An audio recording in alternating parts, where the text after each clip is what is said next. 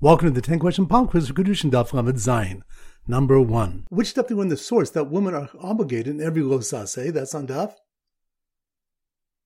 Lamed Hey. Good. Number 2. Which daf do we Machuz Rabbi Yehuda Rabbi Meir whether we are called Banim of Hashem when we're not behaving properly? That's on daf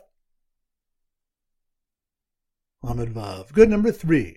Which daf do we discuss the implications of the word Moshvosechem as it applies to bringing Nesachim? That's on daf Lamed Zayin. Good. Number 4. Which daf do we discuss whether a father, a rav, a nasi, or a king can be mocha on their kavod? That's on daf Lamed Beis. Good. Number 5. Which daf do we have a question whether a father must stand for his son who is his rebbe? That's on daf Lamed Gimel. Good. Number 6. Which of the mitzvahs hatuya ba'aretz such as Shemitah, Truma, and Meiser only apply in Eretz Yisrael? That's on daf Lamed Zayin. Good. Number 7. Which of the a son should not react even if he sees his father throw his future inheritance into the sea? That's on daf Lamed Beis. Good. Number 8. Which daf do we discuss whether the mitzvah of Chadash also applies in Chutz La'aretz? That's on daf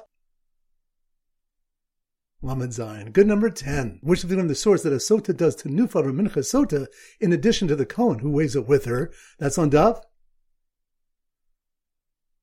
Lamed Vav. Good. And number 10. Which stuff we learn why we do not learn for the mitzvahs of Simcha and Hakel to obligate women in Mrs. Aseh Shazman Grama? That's on daf Lamed Dalet. Excellent. That concludes today's pop quiz. This is Rabbi Avram Goldberg from Zichu wishing you a great day and great learning.